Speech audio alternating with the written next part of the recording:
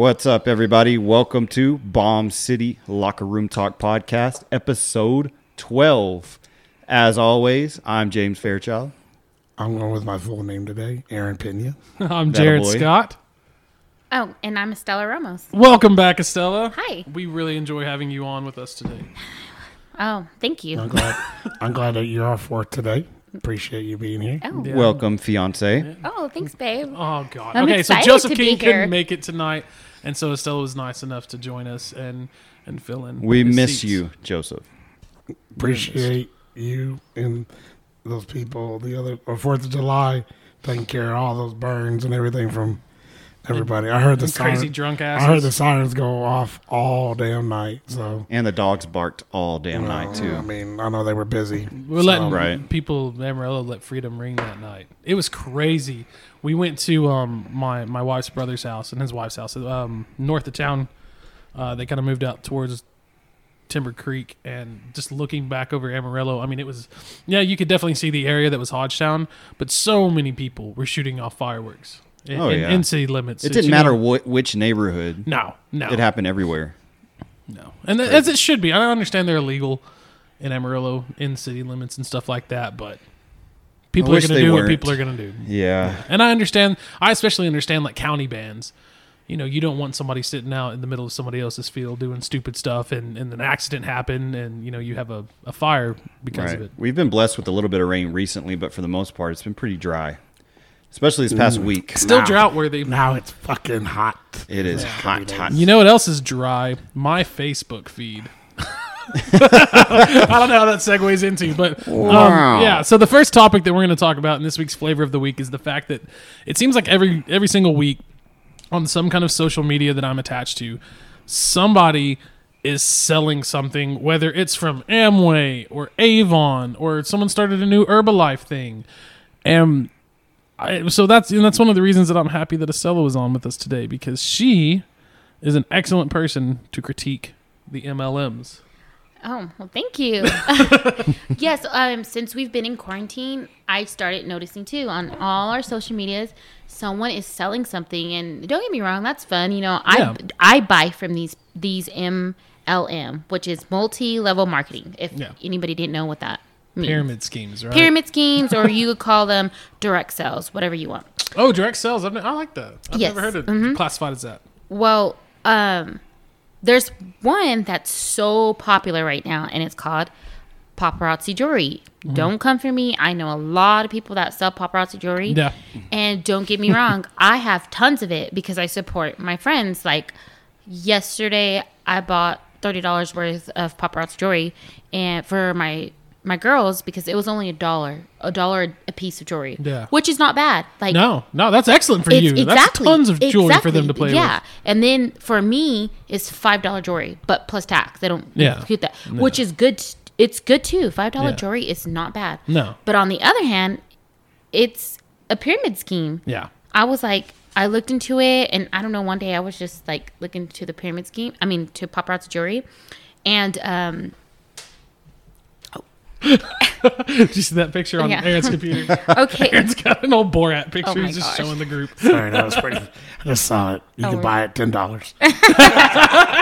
Since we're talking about buying, I was like, that's A Borat G-string that's a market I want to get in.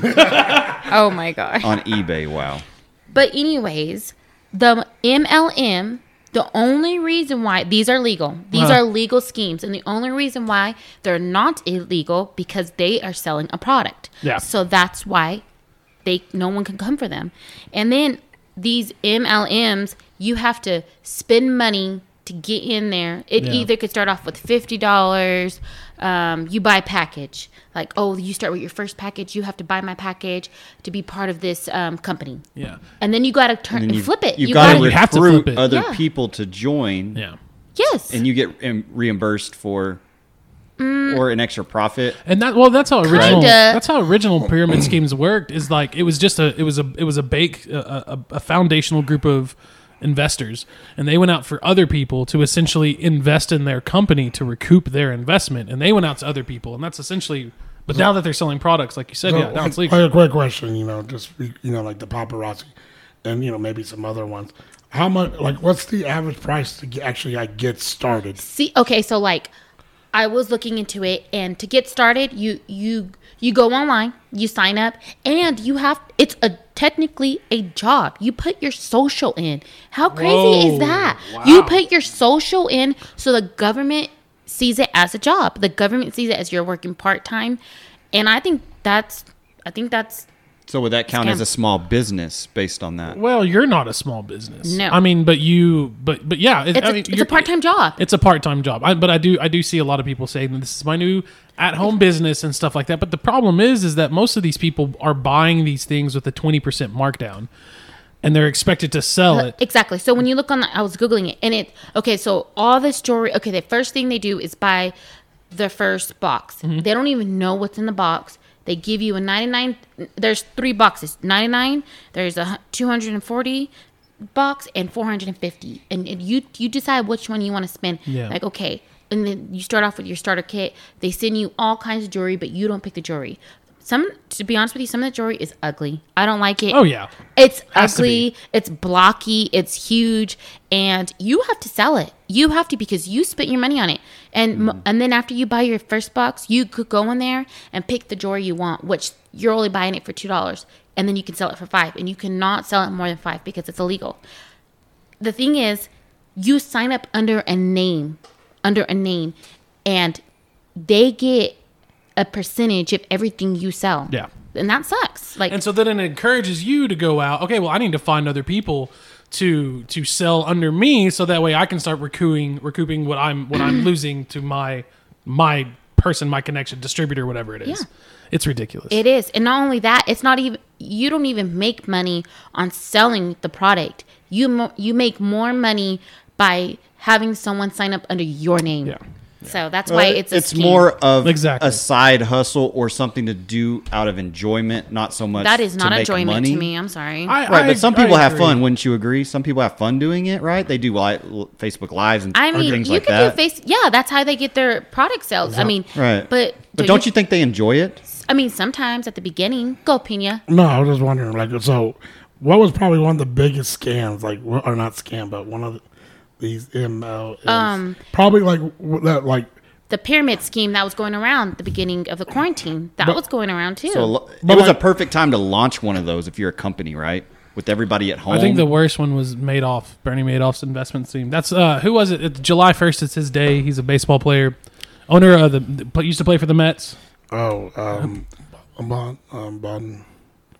Come Starts on. with a B. Yeah. Anyway, he deferred his, when he retired, he deferred his salary and everything. Well, the owners of the Mets initially agreed to that term because they were invested in Bernie Madoff's Ponzi scheme, which is essentially just, he was just robbing people, and extorting. I just remember, I can't remember the name of the company or whatever, but their scheme was like, Enron. no, like you pay like $2,000, and like you and your family, and your immediate family, like you get these special savings from the direct company and everything. Like, Yeah, I had a neighbor. but I was like, fuck, $2,000. Like, I don't have that right in my Yeah. fucking pocket. You know I remember what? those. I Yeah, remember it's just a those. money You know what grab. other- Trey was the guy that tried getting us to buy into that Ponzi, Oh, that pyramid yes, scheme like yes. 6 or 7 years ago. He Which did. one was it? I don't know where he wanted us to spend like $400 or something to buy it. And he's like, man, you get all these discounts on this and that. No. I'm like, man, I never used that stuff though. Right. Remember we went, where did we go? San Antonio? We went somewhere, and that guy was telling us to spend $400. that was for a trip. That was a trip. An exclusive trip. It was like It's a scheme. Yeah. Oh, all those. 3-night, Yeah. 4-day Yeah. trip. Various locations. I think there was 3 you could choose from. Where you sit and we try to sell you some And you have pots to and go. pans. You have to go to a seminar in order to be eligible to actually receive the entire trip. Yeah. So there was fine print that you had to read and certain things you had to do to gain the full package. It just wasn't worth it. Yeah. It was a scam. But you know what else was a scam? What's that? People coming to your house trying to sell you the vacuums or the Yeah, cleaning yeah. stuff. Hey, Yeah. hey, I bought a Hey, Kirby. he's got our Kirby. I got a Kirby. You got That thing's badass. I think they do say 1 out of every 4 people is born a sucker. They did. Okay. No, but oh man, I lost my train of thought. I was gonna say something about the multiple. Say something. No. Okay, so the whole point behind it, a lot of people that I've seen is people want to make more money and stuff like that. Yeah. My thought is like if I asked 400 people for $20, like if I bothered you every single day, like dude, just let me borrow $20. Not even borrow, just give me $20. I'm trying to reach this thing. I'm trying to buy this thing. You're one of my friends. Would you give me $20? Would you do it? Yeah, I would do it. Yeah. Would you do it, James? Probably. Yeah. If I did that to 400 people, that's $8,000. Just asking them, hey, I want this thing. Would you give me $20 to help me buy it? I would rather do People that. actually live and make a living off of that. And I think it's a weird. It's crazy. Yeah. Selling Con artists. Yeah, that's all it is. Manipulative people just trying to make a buck, and Yeah. they get over on you. Yeah. Herbalife was Herbalife. That was another don't big get me one. started. Those were so good. Oh my God, I can't wait. Those Hey, $8 shakes. Did you really like those $8 I shakes? do. Hey, I do. I still drink But those. are they worth $8? Well, you get a tea and the shake. There's like what 4 different locations in town where you can go and get a shake after a workout. There's only 4. There's there used 4. to be like 30 Yeah. or 40. There's 4 right now. I'm about to get a T-shirt. Right. You're gonna get one of those cool shakers with a freaking spring in the bottom. What the hell's that for? So stupid. I need this to help mix it and beat it Mixes up. it up. It's like, no, you just look like an idiot. Oh yeah. All right, so moving on to the next component for flavor of the week, and that is the announcement of the next presidential candidate to be Kanye West. Weezy. No, I'm just joking. Does he bark? It's like DMX. I don't know. Where my dogs at? Nah. So DMX could do it. he's running for president in 2020 under a new banner called the Birthday Party, with Oh my guidance gosh. from Elon Musk Who's and not an a political obscure scientist. vice presidential candidate he's already chosen. Can you believe that? I don't believe it. And I'm almost pretty sure that this is too late now to actually be on the ballots Yeah. in enough states to win an electoral college. Which means he's either doing this just for publicity, Publicity stuff. or he's I say publicity, but I'm not going to attach anything else to it because I just don't want to try to get into the mindset that is Kanye of why he would tweet that out. Why would you tweet that out on July 4th? I'm going to run for president. Well, cool, man, but you're not really because you can't win. What So what's the was point? So, it a joke because- though? Maybe it was meant as a joke, or he just I don't know. I don't know why he's these going people with the do certain birthday things. party because if they win, They can't. it's everybody's birthday. What the hell is that? I don't get it. It's all a That joke. is the most ridiculous thing I think I've ever heard. It's the birthday party because if we win, it's everyone's birthday, despite the fact that everyone has a birthday every year anyway. I feel That's a much- campaign slogan. I feel much That's the campaign stupid. slogan. I feel much stupider now. It reminds me of that scene Well, from what Billy if he- Madison. What if he He's like, gave out free Yeezys for everybody that voted for him?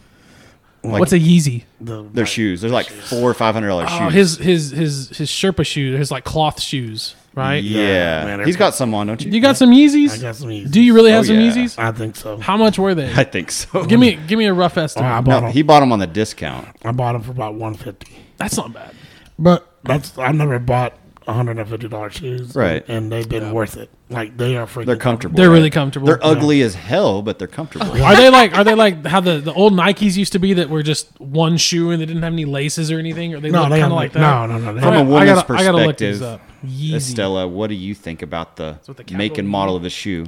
I think they're ugly. I wouldn't pay $150 for some ugly shoes. Thanks, Stella. I appreciate that. Sorry. You know, and that's the thing. It's a shoe, so it's got to be mildly subjective. Dear God, these things are. I ugly. wouldn't pay for your stupid clothes that you put on every damn week. Oh, sorry. Well, probably not. All I see. She's wearing a sod poodle shirt. All I What are got- you doing? What's wrong with the sod poodle all I shirt? see on Snapchat. Oh my God, guys! Look what I got this week. Okay, because I do a try-on haul from Shein, and it's from China, and it takes 2 weeks to 3 weeks to get here. So, and it's a good website. Girls want to see that. Yeah. What is it? They So want what to is it? So you discover new outlets to buy It's, clothing. and these clothes are only like $5, $10 an outfit, $3, and everyone wants to know, are these good clothes? Is it good material? Is it a scam? And it's really good. So they just send them to you, or is it something you pay for? I Like, pay how's for work? it, pay and for then it. I And just do. it's just clothes. It's just clothes, and I That's just do pretty legit. a review on them and stuff. But wouldn't it be cool, guys, to have a presidential candidate with the swagger of Kanye? No. Come on. No. Not even a little bit? No, because I think the position and the position of the presidency has turned into something that it should not be. Right. I mean, the president's not a high-ranking figure. He's a third of something, and all he really has is control of, in my opinion, and should be, is foreign policy, which we're kind of screwed with Trump with that. And he's the leader. He's the private citizen that is in charge of the military. But he shouldn't be in charge of erecting laws or anything like that. That should be the people that we vote into Congress. And shouldn't and be they allowed suck to, at that. to tweet either. Dear God, no! Like I have some conservative values. I have some progressive values as well. But that man is does not need to tweet. Some people I don't tweet for that very reason because, I think it's stupid. But Donald Trump's just. I knew it was going to eventually become a thing in the Oval Office eventually because of the way social media has trended and how popular it is. Everyone has their own Twitter, their own Snapchat, Instagram, Facebook. And Obama kind of opened the door for that. He did a really good job of using social media to his advantage. And so, Trump's the other side of that where he just uses it to his own personal volition. Yeah. But, Kanye would do the same thing. I'm sure Kanye would have an unfiltered tweet constantly. Oh, yeah. You have to use it. You got to use social media no matter what. Yeah. Because, especially with the younger generation and everything. And then the older generation's getting there, learning it. It's going to be entertaining to say the least this year, the presidential race. Biden tries to send out a tweet, but it's just like a bunch of words and a bunch of letters. Because we used to wait the next day for the newspaper. Hey, what's going to be on the newspaper? Yeah. Hey, those days are over with. It's It's every 15 minutes. It's highlighted the 15 minutes of fame to the degree of now every 15 minutes. It's what's the new thing? What's the flavor of the day? Well, this is very interesting news, to say the least. We'll see what happens. I don't know if he's actually going to be considered as a serious candidate. No. But who knows? Crazier things have happened. That is true. And we have, there's a third-party candidate that's out right now, Joe Jorgensen, that not a lot of people talk about. There's a lot of good ones. Yeah, I did see a funny meme about her, though, and it was a picture of Trump, and it said underneath Trump, not Biden. And under a picture of Biden, it said, not Trump. And then the picture underneath Joe Jorgensen, it said, not a sexual predator. Wow. We're screwed either way we go, so. That is true. But you know who else is screwed? These coronavirus Karens. That is another thing that we're constantly seeing. Man. Not everywhere. Stella's seen a few. You've seen some Karens. Karens on it doesn't matter your political affiliation. COVID-19 mask police. Mask police or people that are just going aggro because I can't believe you're telling me to wear a mask. Well, dude, if you want to shop in there and they're making you wear a mask, put on a mask or don't go shop there. Yeah. Exactly, man. Why scream, make a scene, all this? Exactly. Go ahead. To be honest, I like wearing my mask. Why? Because I don't have to do my makeup no more. You don't have to smile at people. I don't have to smile. And the mask just covers up half of my face. So I don't have to do my makeup. And that's all I like. Just throw my mask on and go. There you go. So. And it's not that. It's like James took it. James, you took my beverage. It's okay. I'll go get one in a second. Yeah. No, there was one right here. Yeah, it wasn't yours. I'm not worried about it. What I am worried about though is it nowadays. Nowadays it really people should know if you're gonna have any kind of scene, if you're gonna make any kind of public spectacle, prepare to be filmed. Okay, I have another question we're talking about these masks. Do you think we're gonna be wearing these for next year? Like a year from now?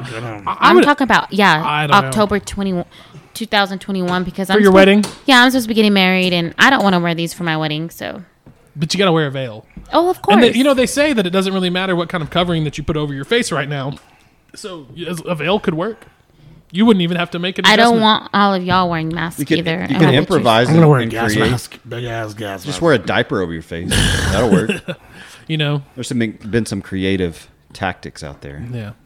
I don't know. I think I can't imagine that we would still be that by October of 2021 that the virus would still be in a position that people would have to be wearing a mask to the limit that everyone is doing it now. But this thing's only been around for 5 months, really, with us. 4 or 5 months, something like that. And so I never would have thought that they would be mandating masks for schools when we go back. But it seems it's pretty wild, isn't it? It's not a mandation. It's not mandated, but it's a guideline. How long is this going to be? Another year? 2 years? 2 years. There's no telling. We're all Is this eager gonna to be know. like? Is this gonna calm down after 3 years? You know. I think nothing is going to calm down. I can't imagine what anything else is going to do over the next 2 years. But I don't see anything slowing down in pace. It seems like everything is constantly And ramping up every it's month. a day-to-day basis. Things are changing so rapidly and so quickly. We don't know what the next day, the next week is going to hold. Everything is like shifting dramatically, especially within each state. Yeah. Each state, man. Yeah, It's and wild. I miss the statehood parts of it all. California and Texas were never meant to be the same state. I understand the need for federal guidelines and stuff like that, but I missed a lot of the independence, and maybe that's just because we're Texan. Yeah. And we have that history of Texas independency. Yeah. I mean, But exactly. What's going on with TikTok? What? you're on TikTok, right? I am. So have Why- you heard that the U.S. is considering banning the Chinese app TikTok? like banning it from here? Yeah, like to Like- where you are no longer allowed to have it on your phone. No They more. take it off of I the thought- app stores. I thought it was just banning like if you worked for like the government, like Pantex, or Well, you worked in the building, yeah. then that means you can't have it on your phone. And that's- but me, I'm nobody, so Well, and I think that's the initial reason is because it's a Chinese-owned company. The CCP owns it. The Chinese Communist half Party. of our stuff comes from China. And then that's another problem. China. China. I would love to see a lot more manufacturing brought back to the States. I think everybody would. But yeah, so there's safety measures, and so that's why the U.S. government, like India is banning it. I think New Zealand and Australia Why, are looking though? into banning it because they have the ability to log every single keystroke and everything you do on your phone, just like the Americans do. Don't all apps do that? Most do, yeah. Especially our federal government. I'm sorry. I was like, I think the issue is that our government would rather just Americans do it than China do it as well. Yeah, exactly. okay. Well, I was just saying, like, You know, Doesn't it already? And that's true. That's a lot of people don't even bring up that fact. my of- friend was like, I'm going to start buying product that's not from China. But every time I go into the store, these towels came from China. I'm like, good luck. Everything's from China. Yeah, a lot of textile manufacturing, China, Taiwan, Taipei. And we outsource a lot of things too. We do. So- We do. And that's one thing that you hear a lot of people, a lot of celebrities, a lot of athletes, they talk about some of the human rights problems that we have here in America. And we have some human rights problems and violations in America, but yet they still support China, who, run sweatshops. And, we all buy iPhones. I mean, I Yeah. think everybody here has an iPhone. And facilities are run down, not safe for employees. Getting It's just paid very terrible. minimally. I drive a Honda. I drive a Toyota. Right. Bruh. I drive a Mazda. We have a Mazda and a Kia. But that's what I'm saying. I mean, it's everywhere. I mean, I'm not trying to talk down on them, Yeah. but all my No. clothes come from Well- China, so it is what it is. I mean, But I do think that that's one thing. Like a lot of our pharmaceuticals come from China, and that was an issue that we had. In March and April, the discussions that kind of tapered off of. Right. If they're making all of our pharmaceuticals, maybe we should have that here so that there's not a delay. Well, I don't think they're going to ban it. I think it's going to be here to stay for a while. People love it too much here in America. And if they do, they're going to generate some new app that's exactly identical that people are going to use, and That's get what we drawn should do. towards. We need to just Rewrite. make the American version And of then TikTok and call it'll it just be America listening Rick to Rock. our conversations. Rick Rock. Rick Rock. TikTok Rick Rock. TikTok Rick Rock. Yeah, you wouldn't even have to make much changes to anything, right? Just move one little piece over. Kid cock. What was that? Kid cock. All right, and so we are going. That's it for our flavor of the week. I think we are ready to. I don't know what that was, James. We were ready to move on to our main topic. And James, I want you to introduce this because you were kind of the original inspiration for this. I don't want to talk about it. I'm going home. This scares Aaron. Tonight's topic kind of scares Aaron a little bit. We're going to dabble into some local true crime. And this Yes. is something we want to bring to you guys periodically throughout the year. Probably every, what would you say, couple months we'll do a true crime episode because there are a lot of true crime fans that listen to podcasts. And we've got to be very versatile, and we are versatile human beings within the four of us anyway. We have a lot of interests, and today we're going to focus on two local huge notorious murders that happened here in Amarillo in 1979 and 1981. And the first one is the Johnny Frank Garrett murder. Yes. He was accused of the murder of a Catholic nun that took place on October 31st when he was 17 years old. And according to the prosecution, Garrett raped, strangled, and killed a 76-year-old nun living in the St. Francis convent. And this story is a story that's been told a lot in my lifetime because I lived in that area of Northeast Amarillo. And as a child, me and my buddies would always ride our bikes to the convent. And at that time, they had Alamo High School, Catholic high school. And we would try to pretty much break in.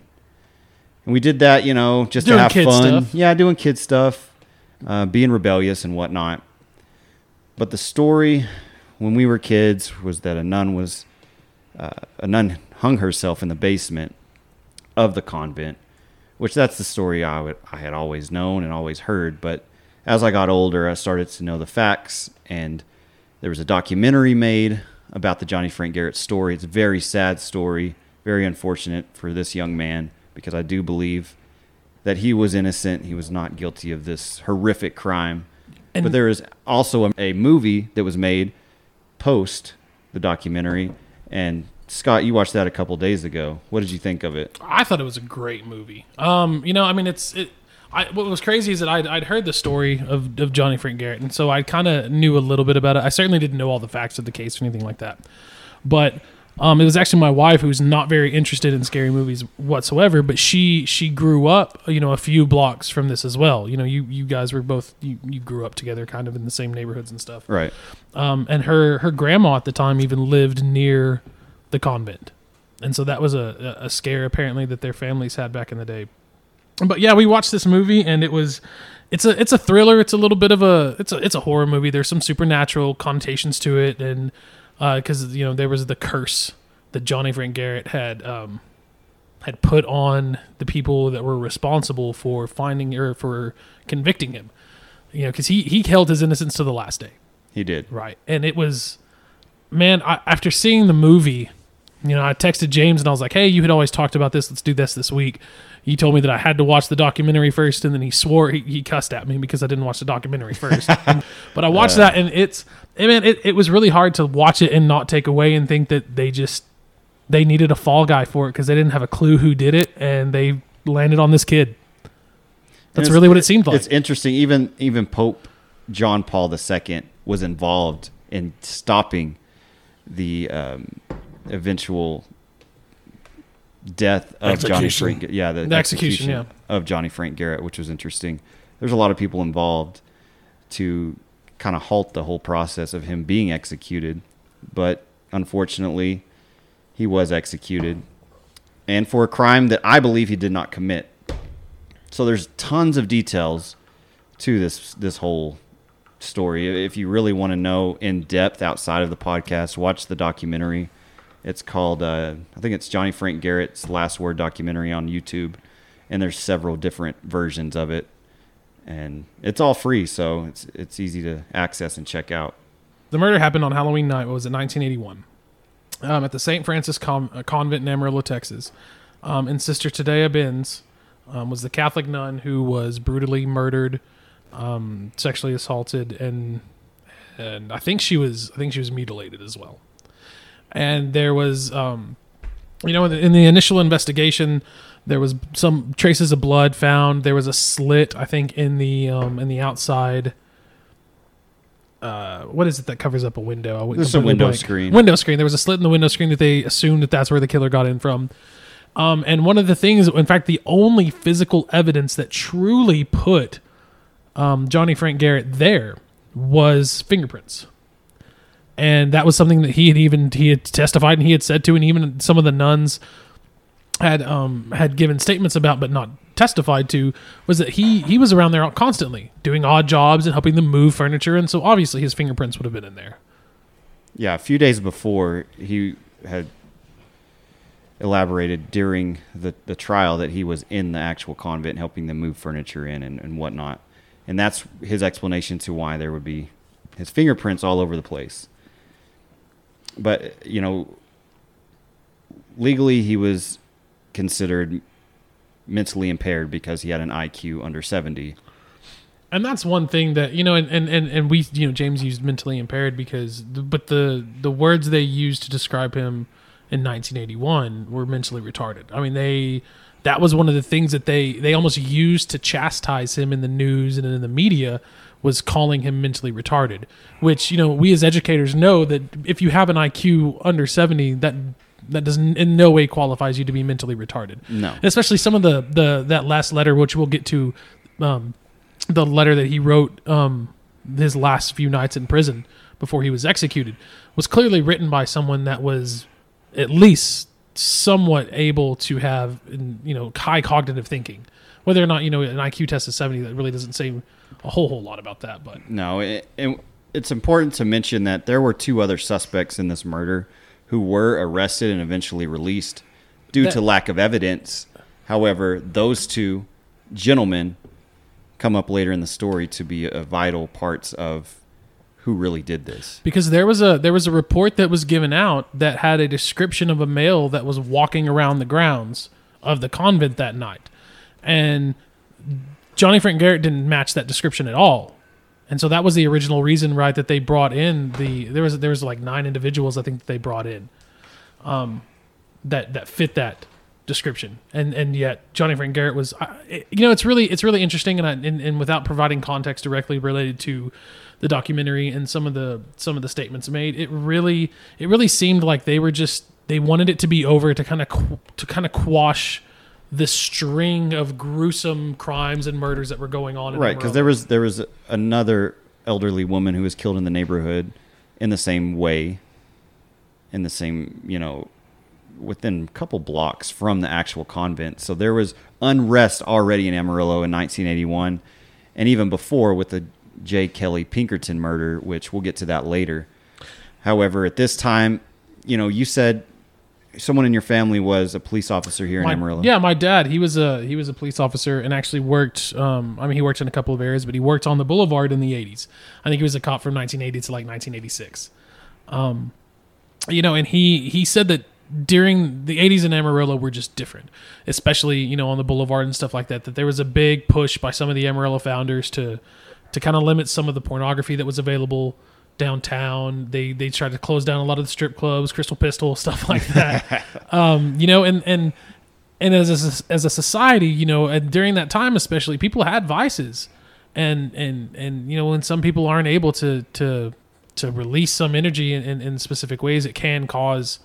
I'm not trying to get psychological or anything like that, but it can cause people to lash out violently, or it can cause people to kind of be drastic in their reason. I'm trying to justify this, I guess, but I shouldn't be.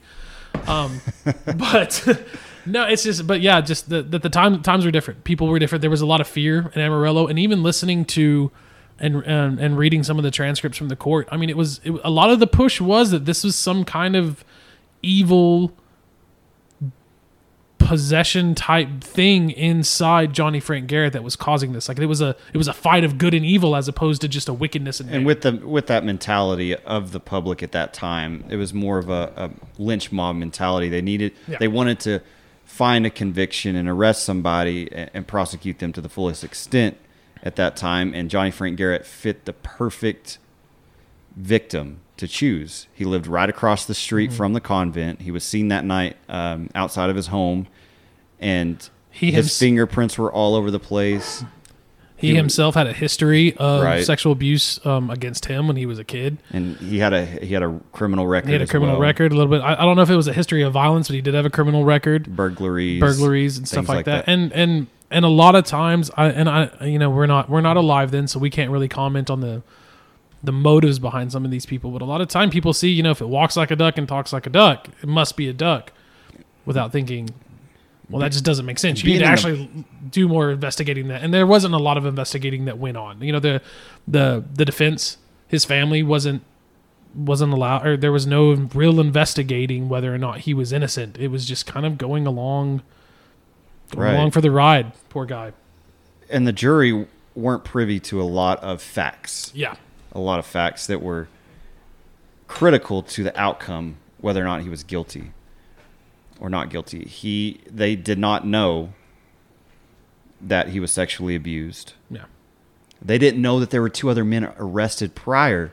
That's a Johnny big Frank thing. Garrett. Yeah, they didn't know that there was specific evidence found that contradicted that it could be Johnny Frank Garrett.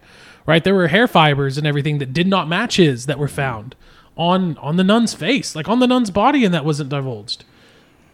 There was a lot of corrupt things happening in Amarillo at that time. Here's my question. I'm reading some of the. I see you over there on Justia. Yeah. And it says Garrett was seen running from the direction of the convent on the night of the murder. Who's seen him? Who? Right. How, And they didn't bring in the key witnesses from that. How can you Exactly. Well, how can you instance. justify that? Like, I saw him running.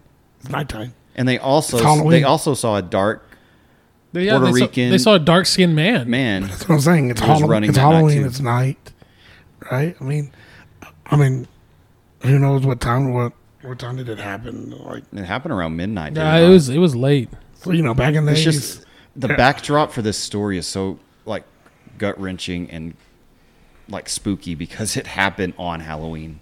Yeah. And a nun really gets murdered. Are you kidding me? When I heard this story Wow. as a kid, I was like, this It's- can't be true. There's no way. Well, it said that he testified that he went to his mother's house about 10:20 that night. Mm-hmm. I mean, That you can go to your mother's house. It's not against the law. I know, but Exactly. I'm just saying, like, you're looking at this, and I don't know. You just see too many.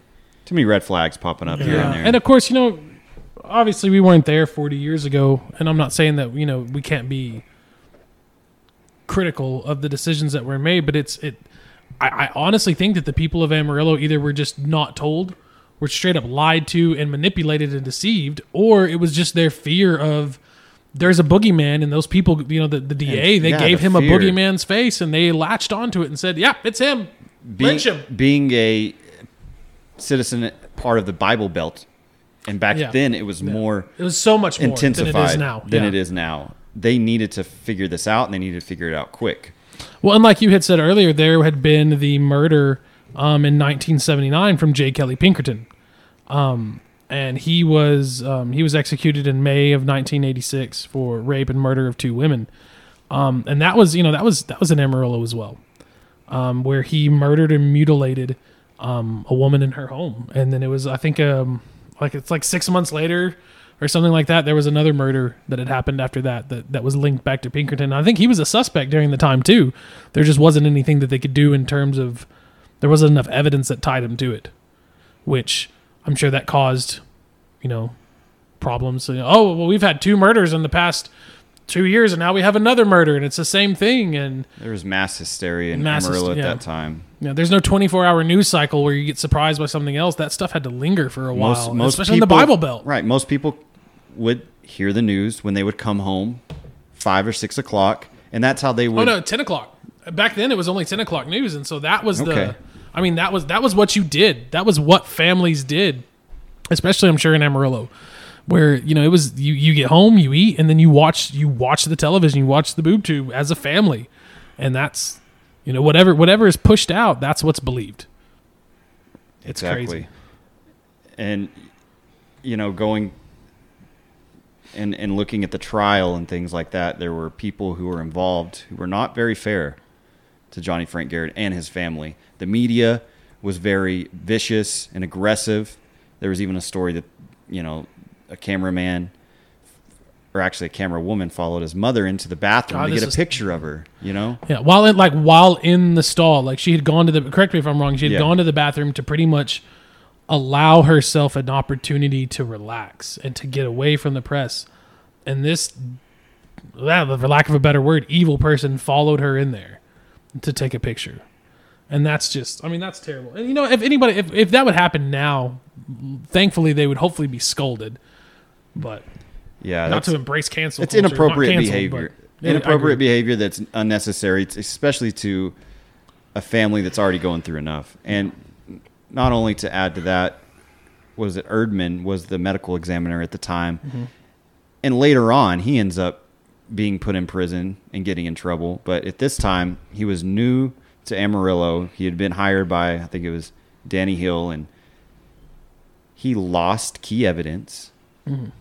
and he claims, oh, it got thrown away. Which now that's called a mistrial. If you have evidence and then you lose the evidence, you no longer have the evidence to present. But and that was another thing, was his confession. They had a typed confession for Garrett, or Johnny Frank Garrett, but he never signed it. But they touted that as his confession, and his defense lawyer never said, yeah, but he didn't sign it.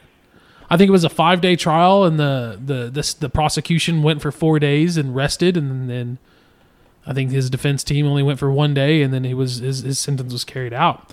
But in all this, there is a level of Amarillo weirdness that's attached to it, and that is the curse that Johnny Frank Garrett put on the people who convicted him. And so, do you? I don't suppose, James, that you have that. You have his that paper or his letter or whatever that he wrote. I have the letters on my computer. It's very well written, to be honest with you, and it's all in cursive. It's twisted. It's incredible that he put so much thought into this right before you're going to, meet your fate and be put to death for something you didn't do. He put a lot of thought into it and expressed his true feelings and got it out to the world in a way that probably, brought some closure to him. But it scared when I saw that and I read it, it scared the tar out of me. Right, and basically, it really did. Basically, the end of the letter was just, I'm gonna curse each and every one of you who is responsible of my death. Mm-hmm. Every death in your family is going to be me. Yeah. Every disaster in your family is going to be me. One of the things it says in your nightmares. No, Aaron, read us a snippet, Aaron. In your nightmares I will live, in your times of fear, big or small, I be. Every frustration in your, he put bitch, but he marked it out, lives will be me. Every death of your families will be me. I will be the one who meets your family's souls, and they will pay for what you, society, have done to my family, friends, and friends' families. I will be the fear you will experience upon your last breath. That scares the living shit out of me. I need holy water. That's some scary shit. And there is some truth to all of that because people started to die. Yeah. There was 12, something like that. I think it was 12 people that were classified as victims of Garrett's curse, including one of the jurors, Novella Sumner. She fell down a flight of stairs and died a few days later after complications. Yep. There were a couple of suicides that were attached. Yeah, the juror Nathan Shackelford's daughter died from accidental shotgun wound to the head. His sister was run over by a car. Garrett's trial lawyer, Bill Coleus, died from pancreatic cancer. Garrett's first lawyer, Bruce Sadler, he was also killed. The district attorney committed suicide. His daughter, years later after that, committed suicide. One of the medical examiner was, like you had said, was convicted of numerous felonies for falsifying autopsy reports. The NBC reporter, Kathy Jones, that had misrepresented some things and kind of put a lot of pressure on the family, had died in an airplane crash in Oklahoma while covering a story. And of course, there's any time that you take a select something that happened and then you trace and you contact trace some of those people. Contact tracing is a thing to say now. You contact trace some of those people and you kind of classify those deaths. Some of them could be bad, but it's just there's something attached to it differently with this story because of the wrongdoing that occurred to him. Yeah, the way I perceive it, at least. There were 3 people who came down with leukemia and died, and pancreatic cancer. It's weird. Yeah. If you believe in the paranormal or not, you've got to at least pay attention to this because there are, 12 to 15 people. I'm trying to see here. I think there's. Where are you on the paranormal aspect of this, Aaron? Do you believe in curses? Do you think that if you are cursed, that there's some validity to that curse? Oh gosh. I believe there's a lot of evil out in this world, and that evil, like I said, man, there's a lot of jealousy, but also a lot of hate, you know, and I think some of that hate, I mean, especially whenever you put it in words like this, I mean, that's powerful. That's a really yeah.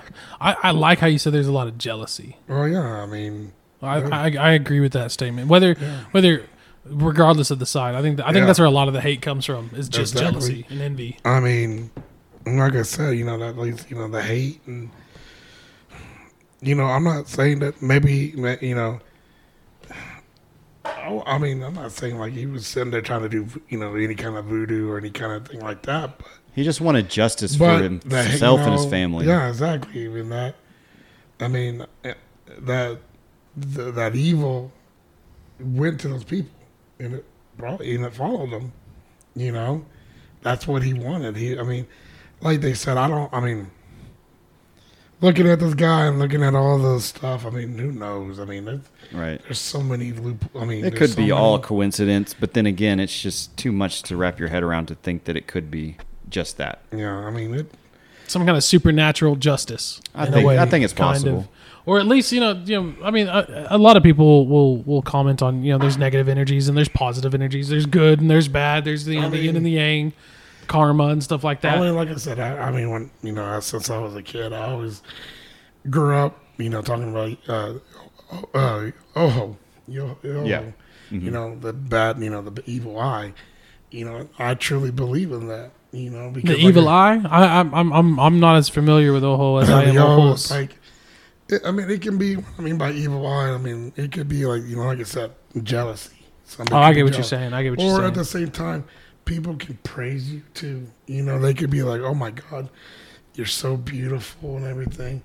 But you know, sometimes they can turn into evil. Like the idolaters and stuff like that, where they're so obsessed with you that they. You know, you see a lot in like stalkers, like celebrity stalkers and stuff like that, where they love them so much that they feel they have to kill them to save them from themselves type stuff. Twisted stuff. Yeah. I mean, I feel like, you know, like I said, that evil's out there. It really is. And that's why when you look at when I read this and everything, I'm like, he was calling up upon something to, you know, make sure that these people suffered. That's a man that was wronged. A man that felt he was wronged. I mean, you don't want to mess with that. Exactly. I mean, I know, like I said, I mean, shit, that takes a lot. To say something like that, you know, especially coming from me, that would take a lot of backstabbing, a lot. I mean, I couldn't. Et tu, Brute? I mean, even if I've been backstabbed quite a bit, but I would never say, hey, you know, I wish death on you, your family. You know? Yeah.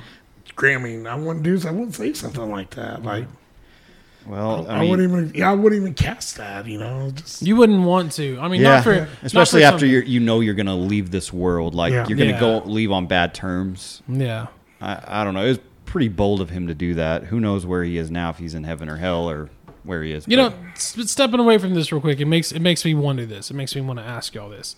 So, in terms of holding on to the bad energy and stuff, where do you stand now? Like, to step away from this completely, where do you stand now in terms of like grudges? Like, do you still have grudges that, you know, shit that happened to you when you were a kid or when you were in middle school? Like somebody, like Aaron said, like you got backstabbed and you're not necessarily cursing them or anything, but you're still holding grudges a little bit. No, I don't hold grudges in that manner because it brings negative energy and it's not healthy, man. So I try not to. I try to let things go and just learn from situations and try to treat people with respect and not make the same mistakes that I made in the past. I think that's all that we can do as people.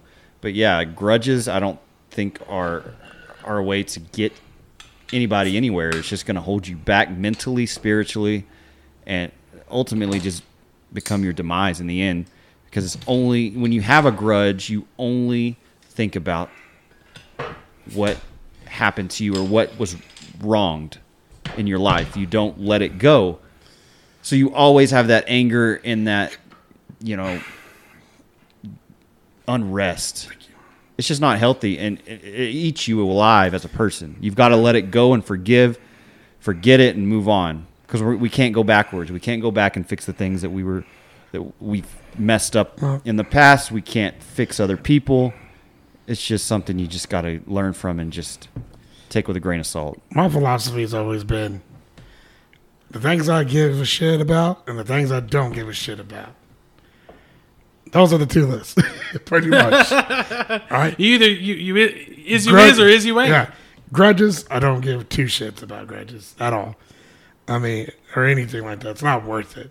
It's not, I mean, No. it's like I said, I don't care. I don't really care. See, I was the opposite. I had a hard time removing grudges from my life because I held a grudge. And I don't know if that was just my misplaced expectation in people and specific people that when something went south, I was like, nah, never again. I don't know if that's necessarily holding a grudge to have that thought of, no, I'm not going to do this with you anymore because you're going to screw it all up, or I don't know if that's necessarily holding. I don't think it's a grudge. I think it's just learning from a situation and implementing a solution in your own mind. You know, when you encounter that person, you're not going to encounter them the same way.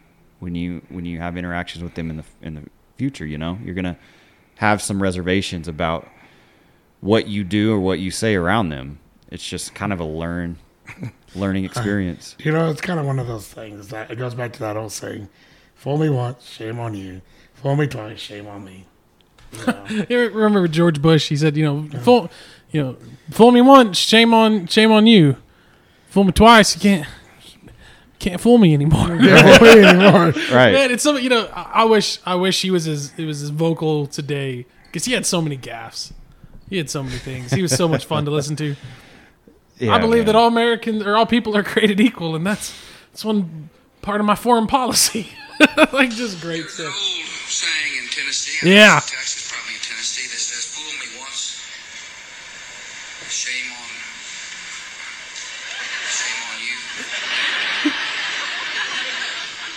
If fool me, we can't get fooled again." Oh man.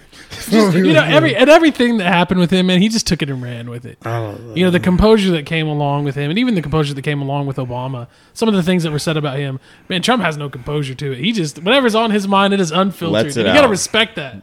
You got to respect it. You got to Pretty respect brave, both sides. yeah. No joke, man. Right? Very brave in today's world. But February 11th, 1992, Garrett was executed. And on that day, I can't How? imagine what was going How? through his How? mind. I think he was. It was the lethal injection. Thank you. Just want to make sure. How did you think that they did it? Well, there's the chair? There's still the chair. Now, lethal injections in that, I think the first one numbs the site.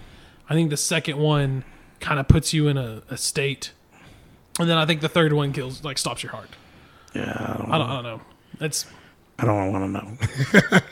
Yeah. And you know what? Now, with how the federal laws are involving, especially in, federal and state, but specifically in Texas, if you have an IQ under 70, you're not allowed to be executed. Or if you're a teenager or adolescent, minor, at the time you committed the crimes, you're not allowed to be executed. And there's some people. So he would still be alive today if those rules were in place back then. And some people are frown against that. Some people say, well, if a 17-year-old or 16-year-old, they're fully capable of making right and wrong decisions and kill somebody. But at the same time, the decisions that I made 16 and 17, if I had the ability to think back, I never would have made the majority of them because 16, 17, 18-year-old me was You're just a different person. seriously, completely different shit. person.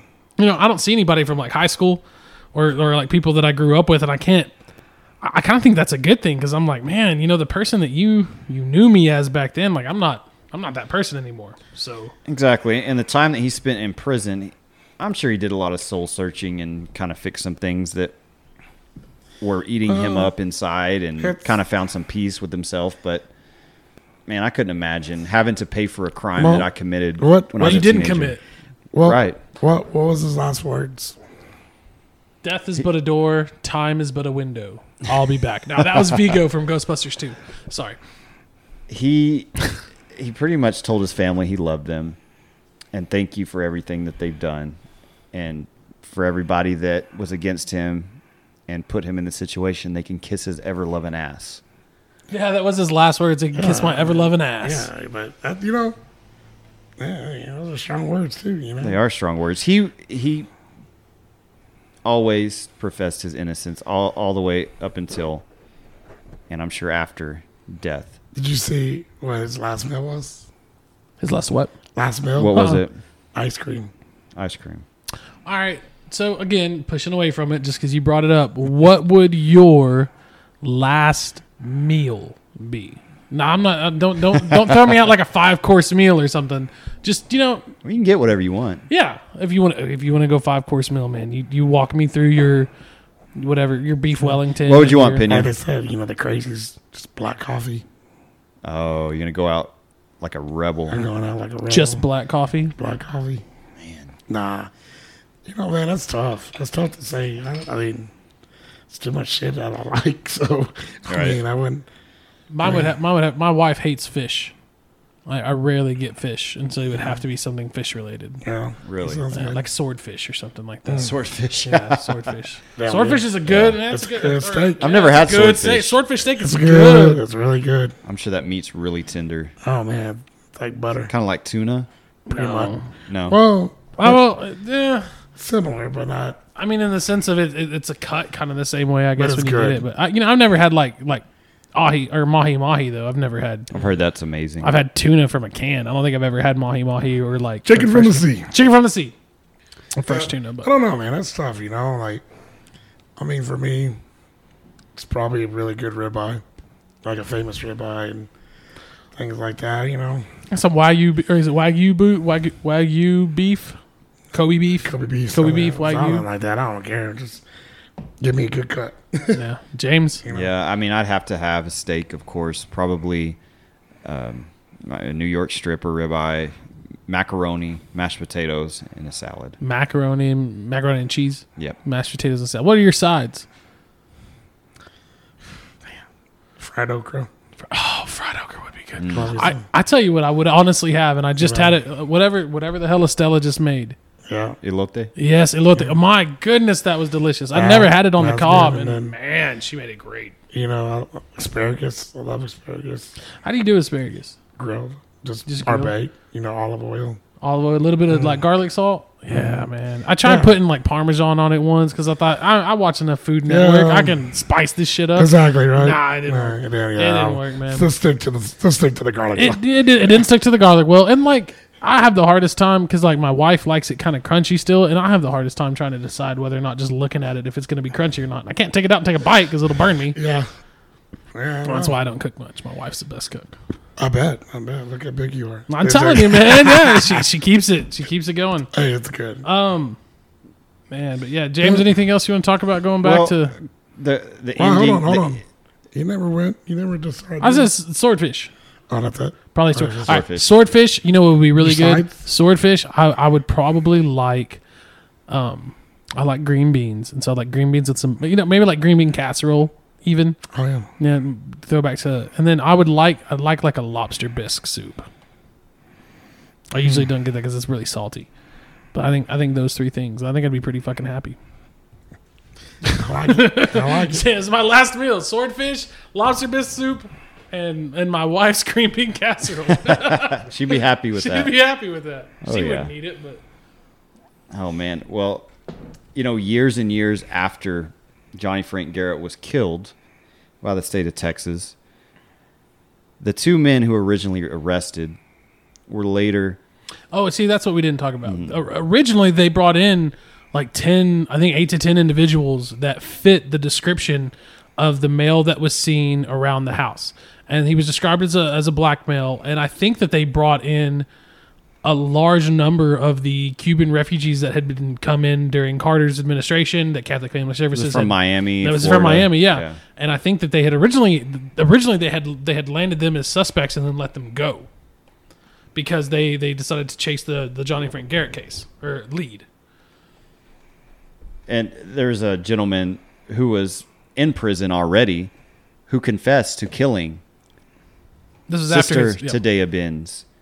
And his last name was Rueda, and he fit the description of the individual who was running from the convent that night, who left behind a V-neck white T-shirt with blood on it, and the afro hairs that were found at the scene after the crime matched his.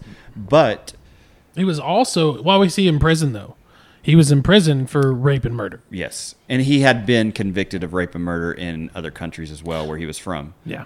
So the guy had nothing to lose, but he did take a deal. It was like 45 years with a chance of parole. So he gets out. He has a chance for parole in like 2025, 2035, something like that, I think. He obviously was involved. He admitted he was involved, and he also said his friend was the one who convinced him to do it, which I'm sure he was probably involved in the other murder of the other elderly woman who was, brutally mutilated a few blocks away. So Johnny Frank Garrett's mother wanted his name to be cleared altogether, which in the state of Texas, after a person has been executed, there's no way you can test the DNA of the evidence. Yeah. So it's unfortunate. There's not going to be the closure that family deserves, but at least there's some justice and a little bit of closure for the public that we do know who was involved in this horrific crime. And it sucks that the Amarillo Police Department got it wrong in the beginning. Yeah. And let these two individuals go who were clearly involved. Yeah. And again, it's 40 years ago, so we can't comment on the motivations or anything, but it is hard when looking at the facts of the case now not to see that he was not guilty beyond a reasonable doubt. Reasonable doubt is that's a thing that a lot of people, I think, they look to objectively, or they don't look objectively. They kind of put their own opinions out there, and it's not very subjective. It's very objective when looking at reasonable doubt. And I think that's one thing that just certainly in this case did not do an innocent man well. And one of the things that we forgot to mention earlier, the Amarillo Police Department had some interesting tactics back in the 80s. And I want to know from your dad's perspective if he knows anything about this. They used a psychic to help them figure out who the suspects were in these crimes or murders. And one individual they used, her name was Bubbles. Which Can you imagine? I'm sorry. And again, I do my best to put myself in the context of the time. But at no time does an adult who calls themselves Bubbles need to be taken seriously when looking at a murder investigation. And she did give some help to the police. She described a teenage boy who wore his hair in like an Afro-style wig during the attack. And he stood about 5'11", running from the scene. And then she says that the killer lived on the same street as the convent. So a lot of the things she said came to be true. And she mentioned that the suspect had a doghouse with Mr. Clyde painted on the side, which was the name of the dog. I don't know if that was all, fed to her to kind of make her look like she was credible, but there's no telling. But I just thought it's really wacky and weird that they would reach out to someone like that to help them solve a crime. And paranormal things, like looking at that aspect, I do think that there may be some people that are a little more supernaturally in touch. I get that, but not to the level of mediums being able to talk to the dead or people being able to have psychic visions, shit like that. That's fake. That's fake. I do see, people can be more susceptible to like EMF fields and more sensitive to electromagnetic frequencies, that they feel certain things and around certain equipment, for example. But the idea that that blows my mind, the idea that an actual law agency that takes in government-funded money would outsource to a psychic. To someone to that caliber. It doesn't make sense. And then, that's just, I don't know. But at the same time, like you had said, I think during the time, the people in Amarillo were looking for an end and someone to put the murders on. And I think in that sense, and I don't agree with the majority of the things that I've heard other people say about him. I don't know much about Jeff Blackburn, really. I don't. I mean, I've seen stuff about him, but his comment of, if would you let 99 guilty people go free to save the life of one innocent person? That was interesting when he brought that up. And that's a really good point, because one, and that depends on how you feel. And a lot of people would say, no, I would let the one person who's innocent suffer if we got the other 99 people that were guilty. and that is an interesting perspective, and it's in my opinion, for the Bible Belt area, it's very contrary to a Christian mindset and belief system that you would sacrifice one to save many. But I would agree with that. Yes, and he was the perfect victim for them to choose. He lived right across the street. He was a troubled teen. He had history of criminal activity.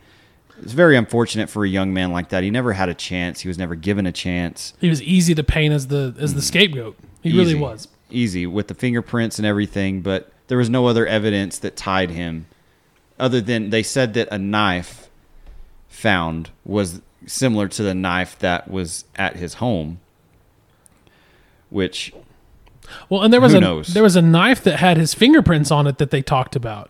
Yet the knife didn't have any blood on it and was No. not shown to be the knife that was used in the murder. And he admitted during the trial that he had tried to break in a few days earlier to steal jewelry.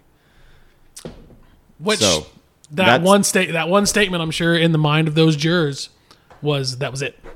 That was it. Especially conservative Amarillo at that time. You have a church on every literal corner. I mean, you still do. Amarillo has made an industry out of churches. And Not that that's a bad thing. I'm just saying. And even in that area of town at the time, you know, it was a more working class society and community, and there were small churches everywhere. And now you drive on the northeast side of town or north side of town, most of them are abandoned or run down. Yeah. Most of the church growth has happened in the west side, south side of Amarillo.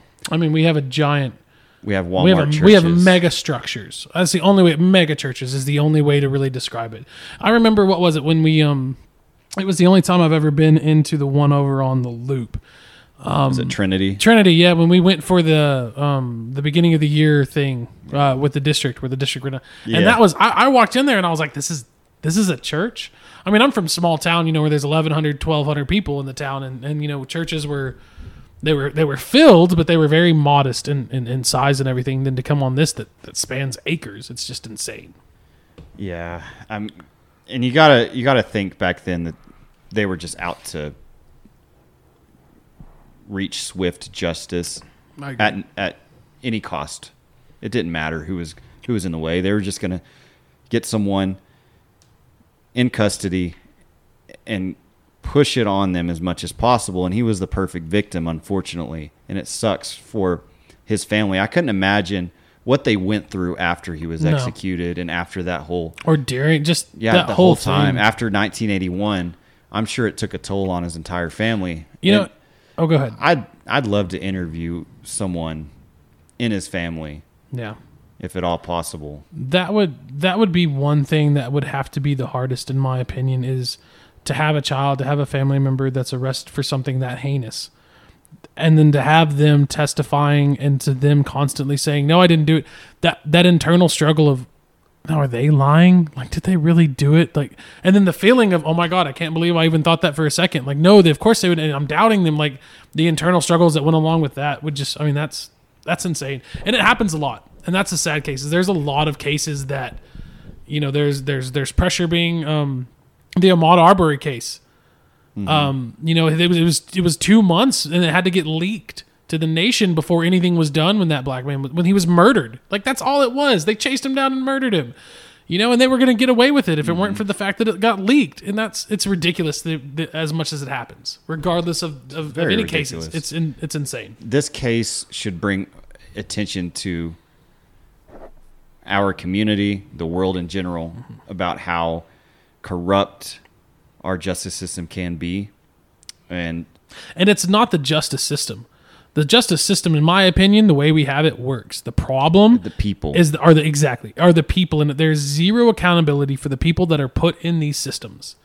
And I would agree with that. and it's the same thing with our Congress right now. You know, a lot of people are everyone's aware of the protests. Everyone's aware of everything that's going on, and people are pointing at individuals like I'll use people on both sides of the aisle. People are pointing on the right are blaming people like AOC, Alexandria Ocasio-Cortez, and the people on the left are blaming people like Trump.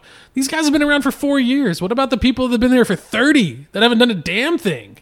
Kel Seliger, who's been in there for who knows how long. It's all the buddy system, you know. They're It all is. friends, It and is. they help each other out, and they cover things up. They sweep things under the rug, and they don't put as much attention to detail as they should for these people who are suffering and who are innocent. It sucks because if Johnny Frank Garrett was not executed, I think he could have been exonerated and set free. I agree. What do you think? I agree. I think if there was any, man, it really just, and that's the thing. I try to think again. I try to think in the context, and I can't help but think why.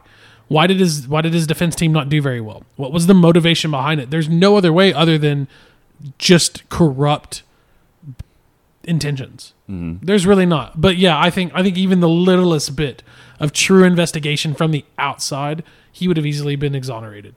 Probably, no doubt. And maybe they would have found the other guy who didn't go on to kill, the guy that actually did it, who doesn't go on to kill and rape again. Right, and with DNA, that would have been a huge factor in this case. Unfortunately, in 1981, I don't think DNA was even. I think it was introduced. It wasn't mainstream or used in every major. I don't think that Amarillo had the resources to really be able to compare the DNA, because you can look at two DNA strands and they be cousins and they look similar enough. You know, the variation between the two, I don't think the technology was there to really be able Definitively tell. Definitively, yeah. Again, and not that it didn't matter, not that there wasn't tested statements from the priest at the time. I remember my wife is actually my wife's family is related to Bishop Matthias or something like that. Sorry if I said that wrong. And that there were a lot of people in the church that dissented with Amarillo at the time, with the PD at the time, and said that this is not the man. It just wasn't. In 2004, actually, the DNA from Sister Tadea's case was run through a DNA testing program, and it came back as a match to, who we said earlier, Cuban immigrant, Luencio Perez Rueda, who we've mentioned before. He was the culprit here. He was the one that confessed in prison. He was already serving a lengthy prison sentence for similar crimes. It just sucks, man. It sucks for those people who are innocent and have to suffer that way. Well, it sucks for the people, since we're on the topic, it sucks for the people that are put in prison now for small offenses that are in there longer than people who were murdered. Yeah. Or and I can't remember where I read this, and I'm going to hit myself because I wish I would have remembered it, but it talked about how in some rape cases, sometimes it's easier to catch a plea. It's easier to offer a plea than to go through the trial with them, and so they're spending 5 years when they should be chemically or physically castrated and that's crazy dealt with, in my opinion, for people like that. But Aaron, what do you have to say about all this? Because you have been here the whole time. You didn't leave. You stepped away for a minute. Stepped away for about 10 minutes. I had to talk to the boy, FaceTime him. This is a new case for you to examine and really dive into. But overall, what are your feelings on Johnny Frank Garrett being innocent or guilty? Man, it just goes both ways. I don't know, Oh my gut feeling says innocent. I mean, if I was on the witness stand, there's just not enough evidence. There's not to tie specifically him to the crime. Yeah, and you weren't here when we talked about the necessity that is beyond a reasonable doubt. If you convict somebody and you're going to decide that person's going to be murdered, and that's what I mean. It's not murder, obviously, but if that person's going to be executed, you better be damn sure beyond a reasonable doubt that person did it. Exactly, man. That's the thing. You're taking. You're not only taking. I know that person's life is already chaos, but you're a whole freaking family, a generation. It's a big thing, So you gotta. Man, you got to be definite. God, you got to be there. Yeah. If this case was put into, our courts today, I think he walks away. He walks away free, and he walks away an innocent man. But dating back to 1981, it was a different time, different way of thinking here in Amarillo. It was a much smaller community, much more tight knit, than it is today. Things have just changed over the years, and unfortunately, people get accused of these crimes all the time who are innocent. Oh yeah, man. But we feel you. We feel you, Johnny. We know that you're not guilty based on all the research we've done. Yeah. It just, I don't see it. And plus with the confession from Rueda, I mean, that guy's obviously guilty. He's had a history of doing that before. He's an older man. And he confessed to it. Confessed, It's one thing to say, well, he's got a history of it, but that's not the point that James is making. The point James is making is he confessed to it. I mean, he had no reason. Shaving 45 years off that, the guy's going to get out of prison at like 90. If he makes it that long. Here's the thing, too. We were watching Unsolved Mysteries the other night. On what? Unsolved Mysteries. Unsolved Oh, Mysteries. I haven't watched it yet. Is it pretty legit? It's really pretty good. Maybe we need We to watched yeah. the first 3, I think. Yeah. Did you watch The Floor is Lava? No. Don't. Watch that one. I stopped after 20 minutes. Okay, but on one of the cases, there was really nobody pointing to, and then they go back to the prison, and there's a guy there that, like, all of a sudden he tells his whole story how he went to a salon and how he got this girl. Gave very explicit details. He's like, I threw her over the river, you threw her in the river. I was like, and you let him go? You didn't, but then they went and they searched and everything, nothing came up. But then you're like, well, where did he hear that from? How did he get that story? How do you get the information? Right. Because sometimes it does that. There's some, They hear it, and then they want it to be their own, and they profess it, they speak it into existence, and they want that fame, they want that notoriety for doing that crime. And some people are twisted. That's the thing. I hate this. I know I hate to compare it, but like Shawshank Redemption, whenever that guy gets fast, it's like, yeah, I murdered this wife and his mistress, the supposedly Andy Dufresne was the murder, but it was this other guy, and then they go ahead and freaking shoot him. Stuff happens like that, man. It's like, I don't know, man. It happens too much. It does. It happens too much for a system that should not be handled that way. But again, it's people, and that's the real issue. To me, that's always been the issue. Is there are just bad people. Doesn't matter what color you are. It doesn't matter where you're from. It doesn't matter what you believe. There's just people that are flat out evil. There are politicians who want to be reelected, so they do whatever it takes to have a trial in town to get the media publicity exposed to them, and then the conviction later on. They're going to take credibility for it. They're going to take ownership of, oh, that was me. I had influence in that. That was my team. Yeah, and that was one of the things that was different between the Johnny Frank Garrett and the J. Kelly Pinkerton case. In that J. Kelly Pinkerton case, he was actually sent to, I think it was Corpus Christi. Right. That's where the trial for killing Sarah Lawrence was held. In the media, Pinkerton loved the attention. That guy was just a straight up psychopath, I think. If it's families listening, I'm not trying to offend, but he no loved, doubt. and some of reading the case files and reading the testimony of that case. It was dark and twisted. I stopped reading it. It got to a certain point that I'm like, this is just for a podcast. I don't want to get into all this. Yeah, and that's one that I'm pretty familiar with because I do live in the neighborhood where it occurred 40 some odd years ago, and the home that the horrific crimes one crime happened, that home I've noticed has had several different occupants within the past couple years. This guy was a freak. He was a butcher apprentice. He was a teenager, and so was Johnny Frank Garrett. So at this time, you had 2 high-profile murderers in Amarillo who were teenagers from 1979 and 1981. Amarillo was in turmoil, was in hysteria. People didn't know what to do. Women were going out and buying firearms like crazy.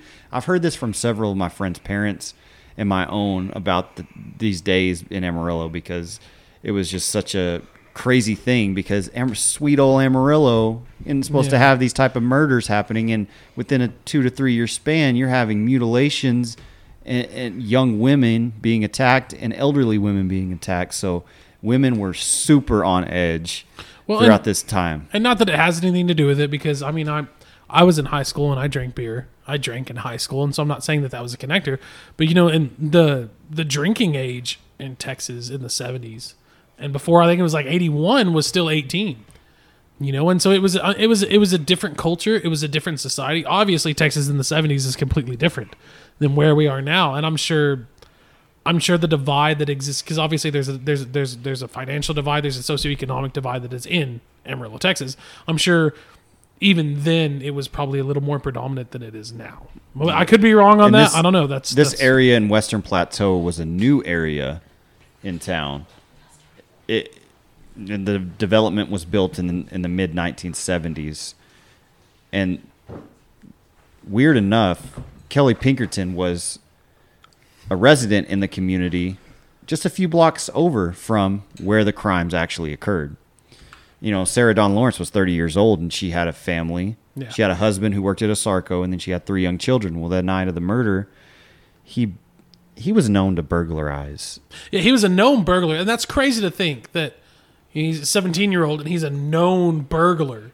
And right. Anyway. And that night, he just decided, I'm going to choose this house. I don't know if he cased it or had plans to do this, but he went in through the window, grabbed a Bowie knife that was on display in the master bedroom, and he walked down the hallway, and I guess he encountered her in the living room, and that's where the actual crime took place. Now, there's a lot of graphic details to this story that we don't really want to go into. Stella just walked in, and I was trying to do an unfortunate visual of some of the details of the case. Yeah. Yeah, and it's very graphic. Yeah. It's very disgusting. Yes, correct. And the good thing about this night, the children were unharmed. Yeah, and they were like 8, 5, and 4. They were young children, man. They were little babies. Because the husband came home and found his wife, and I believe she was still alive, right? And you know, just like I mentioned that the Johnny Frank Garrett case was really spooky, so was this one. This happened October 26th. The Johnny Frank Garrett murder happened October 31st on Halloween. Well, this was a few days prior to Halloween when the husband came home. It was different years. Different years, yeah. Yes, different years. But when he came home that night, he thought it was a Halloween prank. Oh, really? He saw blood everywhere.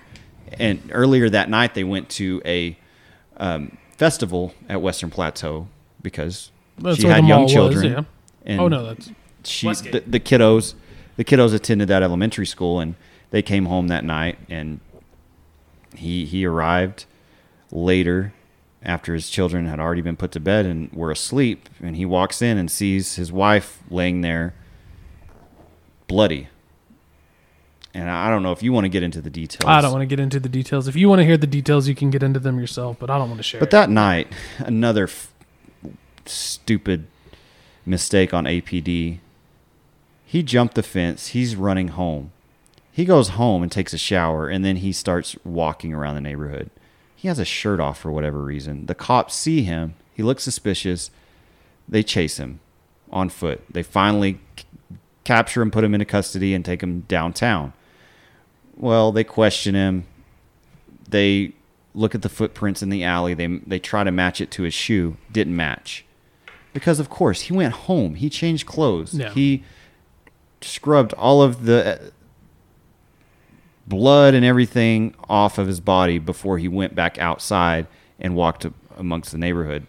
So the kid had obviously, he had a plan in place, and he switched his shoes, and they couldn't tie those footprints to the types of sole on his shoes, so they let him go. Which is crazy that, then 2 years later they don't have evidence tying the person to it, and instead they decide, and maybe that, in thinking of it, back then, like you had said, they didn't have the ability to conclusively say that it was him, so they let him go, and then a few months later he ends up killing again. 6 months later he kills I think her name was Sarah Welch. And so it makes me wonder Sherry Welch. Yeah. I think it makes me wonder, maybe that was some of the motivation behind the Johnny Frank Garrett and making sure that he was convicted, because they were like, well, this is him, and we're not going to let another J. Kelly Pinkerton happen.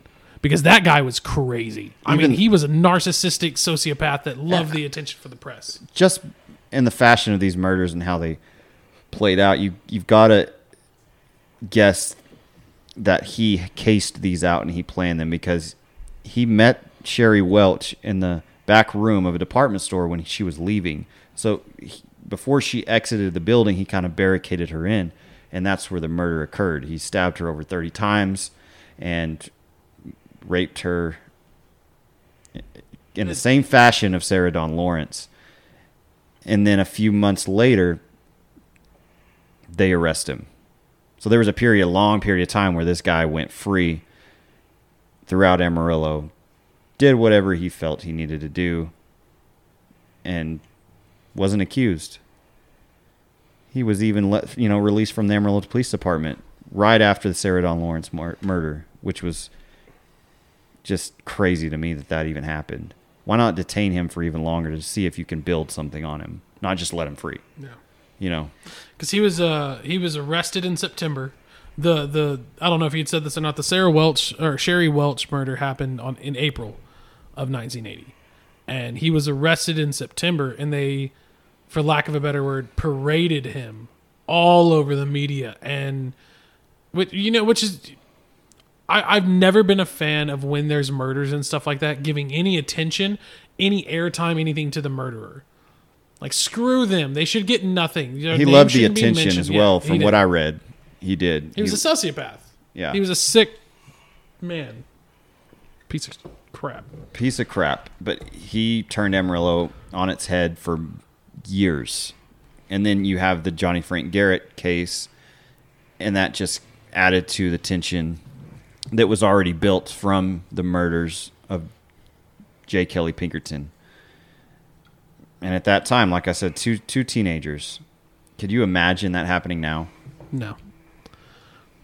But I mean, and I hate saying this not to just be negative, but it happens. It doesn't happen in Amarillo, Texas, but it does happen everywhere everywhere in the United States. There's just sick people, man. There's sick and twisted people. Very sick. But you know who's not twisted? Kanye West. Oh, sorry, this gets me really excited, because and the only reason I'm saying this is because they just released his interview, I guess, with Forbes in a tell-all where he addressed his political platform and reveals his thoughts on lots of things. And man, I think it to me it makes everything interesting. Aaron, anything you want to add to these cases? I see you sitting over there on Justia. He's not a big true crime guy, but these cases are notorious for Amarillo, and we had to talk on I got to tell you about a case. This is the case of the Blue Moon. I'm going to tell this story, and I've never told this story to many people, but I'm going to tell you. Back in 96, 97, there was a case in Farwell, Texas, of a young man who decided to moon the prisoners at the Palmer County Sheriff's Office. Allegedly, he mooned them, but he didn't, and no charges were ever pressed. I was that man. I got pulled over. I say pulled over, but my friend and I were walking, and the prisoner, the prisoner thought I mooned him. I didn't moon him. No, I looked at Blue Moon. And Blue Moon. Hey, you were there. Do you like Blue Moon? I do. Is that a good beer for you? I like it. I like it when I have the orange. I do. It has to have an orange. Like a day like this, nice and hot. Yeah. It's nice and cold. You just sip on it. It's refreshing. You were currently drinking Dos Equis, and I like it, but it's not my. I bought a 6-pack of Killians the other day because I haven't had it in a long time. You like Killians? I do. I like me some reds. I like me ambers. And I think I saw the Blue Moon, and I was like, man, I used to get this all the time, 5-6 years ago before kids. And now that I have kids, I just don't drink as much. But I miss Blue Moon. I thought about saying let's just get Blue Moon, but it was too expensive. The thing about it is just dark. I mean, I guess as we get older, darker beers are hard to drink sometimes, and the next day you kind of feel like crap. Yeah. But I think it just depends on preference. If you drink them all the time, you're fine. But if you're one of those guys like us, we drink Ultra or Coors Light, whatever. And I just drink when I come over here to podcast. Pretty much. Yeah, no joke, right? Oh man! But did you like dark beers? I've never really gotten into dark beers. I tried. I can't do stouts or porters. I tried. It's too. The dark is like a Shiner. I like Shiner. The Shiner's great. The birthday special or the birthday one, whatever it is. I like that one. I never had it. You never had it? I think it was. We had it in November when we went to the family reunion thing. I think down for me, south. I get I'll go Shiner Blonde or Shiner Light. Shiner. They're not, like I said. If I haven't seen it, but the ruby red, that one was a really good. Oh yeah. That was a real good summer beer. I like that one. Texas has some great beers. It does. Not to knock like Blue Moon or stuff like that, but raw Texas. I don't know what those are episode. good. I don't know what episode it was, but we did talk about Texas beers. I was gone that episode. Go back and listen to it. I don't know where it's at. I think it was one of those. episode. It was episode 4 or 5. I had One of those early birthday ones, that I day. think. Yeah, Jared missed out. It's my only one I missed. I know. I'm just saying. Missed you guys. I think he had a kid emergency or something. No, it was my kid's birthday, and I got my Wednesday. You know what it Oh, was? yeah, It was that kid emergency. it was in April, and it was so new into COVID that this was back when my days were like my Wednesdays and Thursdays. Like some of my days were getting so mixed because I felt like, and that's one thing that I hate saying I'm ready, but I think conversations need to get started now, especially for people in our field, of what coronavirus did to our teachers. Now, I'm not saying every single teacher. I'm not saying majority of teachers. I'm saying that there will be teachers that had negative effects from this. And I worry about when we go back to school, are there going to be things in place for these teachers to kind of help with some of the coping? Because there's going to be people that have a hard time, teachers that have a hard time going back to school or are fearful or something like that. And Well, yeah. I know, we always think about the students. Those always come first, but I agree with you. We need to figure out, hey, are you okay? Because just looking at some of these teachers, I know a lot of them are like, man, we're on vacation, but a lot of them were like, you know what? I don't know. Yeah, and especially, and I say this especially just because this is who I work with. I work with elementary teachers. I don't work with middle school and high school, so I can't really say that. But every single elementary teacher that I know did not see, and I'm not saying the middle school, high school did, but they didn't see what the shutdown as a break, as an opportunity. Yeah. The majority of them increased professional development. They worked on their trade. They did their best to modify it and adjust their teaching. And they still reached out to students, but my concern is just there's no telling what's going to happen over the next few months. And I know AISD is going to do a good job of making sure that they're supporting teachers. I just want to make sure that the teachers know that. Well, here's the thing, I hope people understand too, and this is just in general, all these people. No matter what, we're going to try to make the best decision that we can. Plain and simple. We're going to try. If you're mad about it, we're sorry. If you're happy about it, that's great. But everybody, it's really a lose-lose situation. No. Just understand that we're just trying to provide the best education for these kids because, like I said, being out this long, they're missing out on a lot of. Yeah, and that's I don't want to get too involved in this topic, but that is a worry that I have. The Texas Education Commissioner Mike Morath has stated that schools are going to have to address, and it's quote, I don't know if he said it, I don't know if it was his quote, the COVID slide, the drop in learning that was results of the COVID shutdown, and this push to continue the STAR test for next year. I see it as a fiscal irresponsibility because all that money is, if we can find a way to still continue the accountability without spending millions and millions of dollars in testing to a corporation that's outside, right? That would be one thing. But to say that we have to continue this testing to provide for our students is contrary to what providing for our students are. We're in the middle of a global pandemic, something that's never happened before. Yeah. Whether or not you get political or not, this is an election year. There's going to be high stresses at home, at school, and family units. A state mandated test is not something that is necessary to provide for our students and our teachers. Oh, yeah. And here's the thing too, man. Just talking, just talking to our admin and talking, even talking to some of our social workers and all that in the ISD. There's a lot of kids in our district that are really suffering from depression and stress and it's more than just, hey, it's a virus. We understand that, but it's turning into a. It's more than a virus. Yeah. The virus was obviously the virus is prevalent and it's still killing, hundreds of thousands. There's over 100,000 people killed in the United States. But I agree with you, man. There's more issues related to the virus that don't have anything to do with a person testing positive for the virus, and everything to do with, we have a generation now of kids that have lost half a year of learning, and that's tough on a 5, 6, 7, 8, 9, 10, 11, 12. I know James can testify a little bit about this. When you get it, I'm not saying like I'm a completely different person, but like physically, I get tired. I get tired a lot. I get tired, and then coming from a person that tested positive, and you're saying in the aftermath of having it, I'm tired. I really am, and that's the thing. Like, if I hate saying it, but if one of our kids got it, I could understand. Like, if they're like, I'm just tired, I could be like, yeah, I totally get it, because it's hard. It's hard to stay focused. Or if it's a kid and parents are essential workers and they were working through all this. Yeah, I mean the perspective that I say 9 because we're going the abstract thought area of it, but a 6 to 12-year-old, the perspective of living now, it has to be monumental. It has to be something that the schools prepare for, and that's what the schools should do.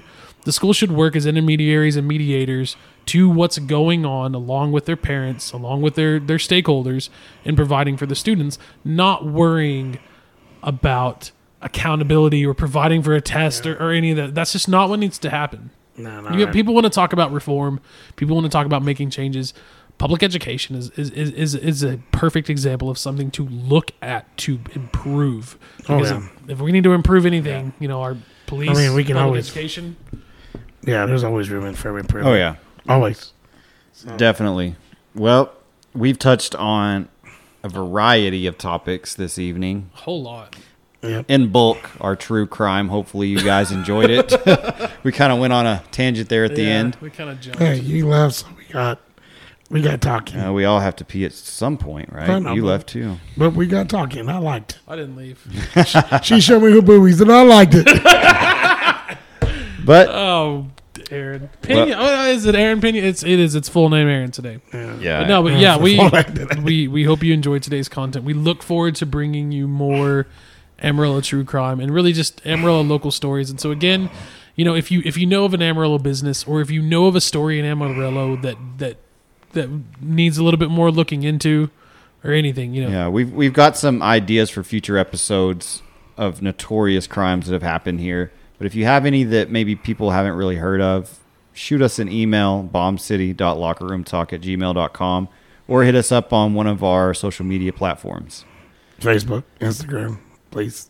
Yep. And don't forget to check out all of our other episodes on Spotify, and then, CastBox, Apple iTunes. Don't forget Rocket Brews. Rocket Brews! Go get yourself a good, providing nice delicious drinks. Especially over these next hot-ass days coming up. Yeah, it's going to be Go get you about 10 of them. And those are some of the greatest guys. We really need to do another episode with them. They were fun. They were fun Jesse to hang out and with. Alex guys. are just awesome, intelligent, hardworking guys. Absolutely. They're awesome. So, but on that, we will end. We appreciate you guys listening this long. As always, have fun and take care of yourselves. I'm Jared Scott. I'm Aaron Pena. I'm James Fairchild. See you guys next time. Thank you for listening to Bomb City Locker Room Talk Podcast. Deuces!